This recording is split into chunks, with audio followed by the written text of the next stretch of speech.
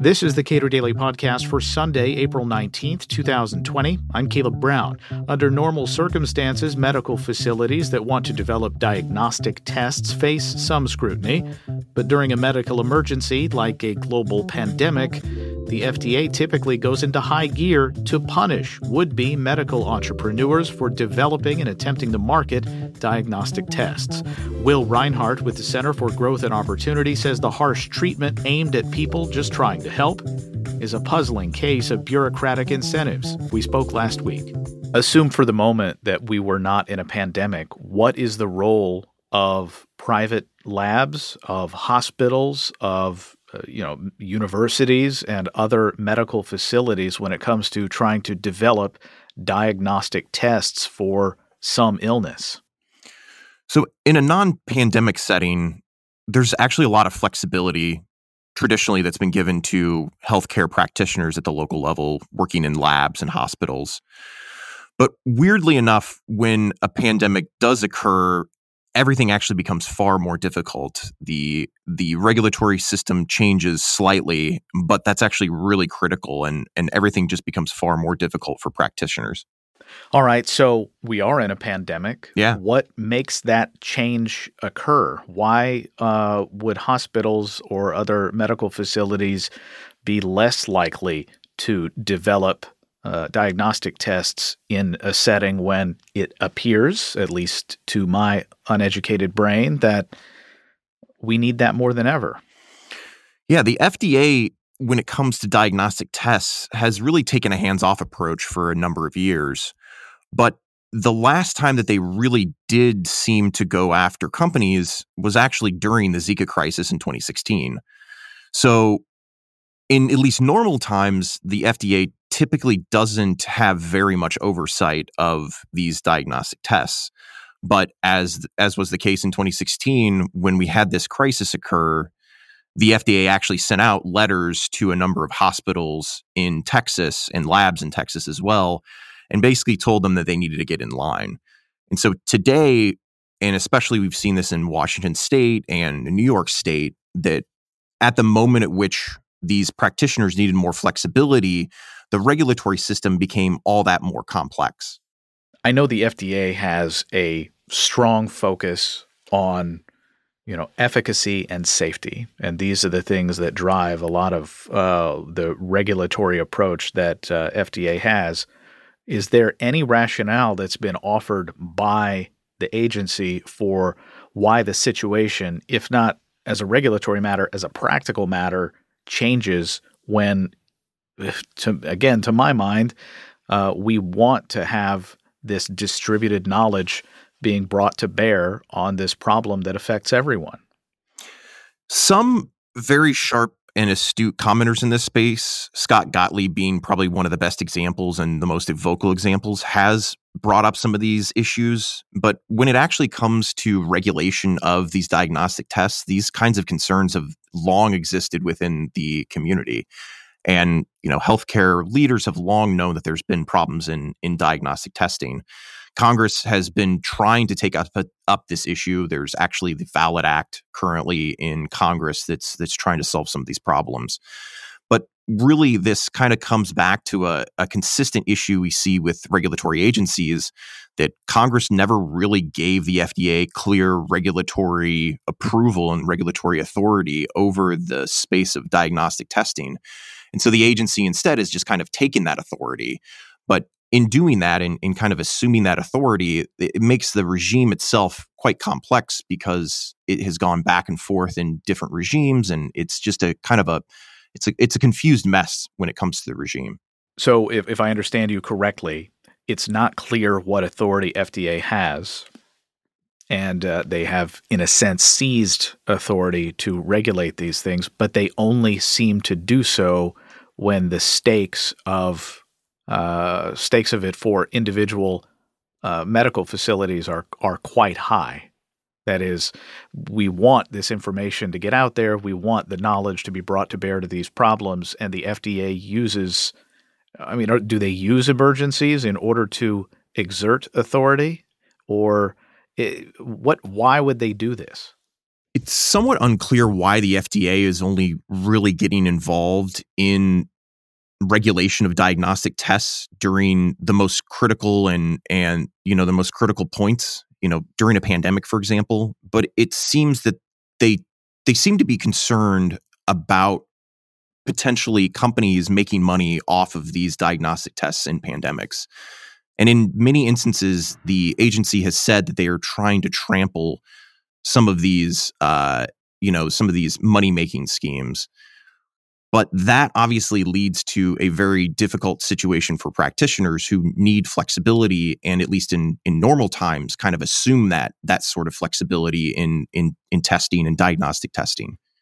What this means, practically speaking, is that the FDA probably is going to need some sort of reform to reconceptualize really how they're dealing with laboratory diagnostic testing.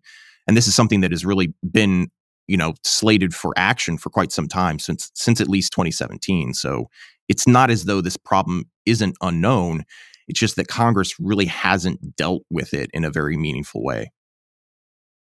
And so the very people who would be developing tests and trying to prove them in whether or not they work, they just simply don't do it. And what are the concerns from the level of a lab or a hospital when it comes to developing a diagnostic test during a time like this?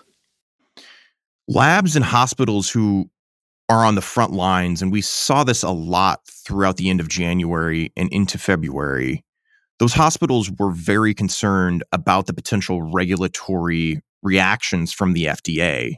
And in fact, we see a lot of confusion. They didn't really know who to turn to for approval. They didn't know if it was the CDC or the FDA. And so just it's very important for everyone to kind of be on the same page and to know who they need to get approval from, and really to put out these tests quickly. There needs to be a streamlined process. Now, the FDA has tried to do that, and there obviously are some processes which allow for quick deployment, which is called the emergency use authorization process. But the complicating factor in all of this is that the FDA as an agency has to quickly react. And we know from a lot of reporting that the FDA really wasn't in the game most of February. It wasn't until the end of February that they changed their emergency use authorization process to really open up the door for testing. Before we started recording, you mentioned that it seems that the FDA typically only goes after for-profit enterprises. Is that borne out by data, or is that just anecdotal? It really is anecdotal, but it does seem that the FDA is going after companies and laboratory corporations and hospitals that are trying to provide commercial tests. So, for example, the Zika test kits were really only pushed by a couple Florida or Texas hospitals that were targeting pregnant women who obviously would have been concerned about potentially Zika affecting their child. And we also see that the FDA, the only other real major letter that the FDA sent was to Innova last year. That again was another commercial test kit, but at the end of the day, it seems that the FDA really doesn't have a good sense, or at least the current leadership at the FDA doesn't really have a good sense of what a legal regime should be. And so it ends up being a little bit of everything, and it ends up not particularly working well. So what's the fix here? Hospitals, private labs, universities would like to know what kind of regulatory regime they're operating under. The FDA, as you say, only seems to get involved when the stakes of not having a test are very high. What's the fix? I'm not sure that there is any easy fix to any of this. At the end of the day, hospitals and labs really do need legal certainty, because they're not going to deploy these tests if they have to assume either high liability or they're not able to pay it out. And so there is this complicated, intricate system that really comes to bear on those decisions as well that we really haven't touched on as much. But it's all part of this really difficult process that local practitioners have to try to traverse when they're trying to do something new and innovative. We've talked a lot about laboratory tests today, but at the end of the day, this is really just one example of a whole bunch of other problems that exist within the economy that local innovative actors are trying to do something new, and yet they really don't know what their legal liabilities are, and they don't know what the legal regime could potentially spell out for them in the future. This crisis has focused attention on the CDC, on the FDA, on the broader public health community for many failings that have occurred. The one that you point to seems particularly sharp in terms of what the costs of either prohibiting or delaying the advance of a marketable diagnostic test. Do you suspect that this, unlike Zika, might generate some reform? I do think that there's the great potential for reform, especially once this pandemic is effectively behind us. There have been congressional overtures. There is currently the VALID Act has been talked about quite extensively. I would hope that both the FDA and public health leaders really do have a plan and an agenda to create something that's better. But part of what we saw, especially in January and into February, was kind of an unfortunate byproduct of just a very complex system. And I don't expect, at least in our lifetime, that it's going to happen again. And when I mean what's going to happen again is that the complex regulatory responses and kind of the uncertainty of testing, I don't think is going to happen in the way that it occurred with COVID-19. Will Reinhart is a senior research fellow at the Center for Growth and Opportunity. Subscribe to the Cato Daily Podcast wherever you please and follow us on Twitter @Cato Podcast.